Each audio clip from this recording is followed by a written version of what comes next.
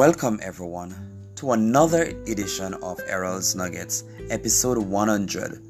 Light needs darkness to shine. Recently, I was paid a visit by one of my youngsters who I haven't seen for a while. As we talked, I realized that something was wrong. I asked the question, "How are things going with you?" He replied, "It's dark. I paused for a while, then said, "Sometimes the darkness is important because it is in the darkness that the light will shine bright."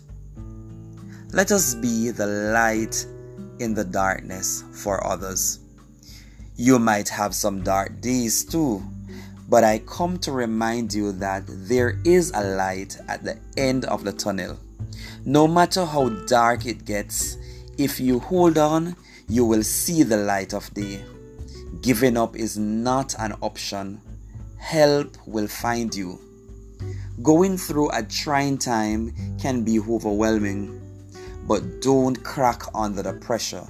Remember that you have a hope and a future. Sometimes we need to change things up. We need to change the focus. Let us glorify our God instead of glorifying our struggles. Find someone who needs help and be a source of encouragement for that person. Help them to see the light. Help them to maintain a positive mindset and equip them with coping skills so that they can glow again. I am Errol Campbell, and remember that you are the light of the world. Administer love, hope, compassion, and kindness to those who need to reflect their light again.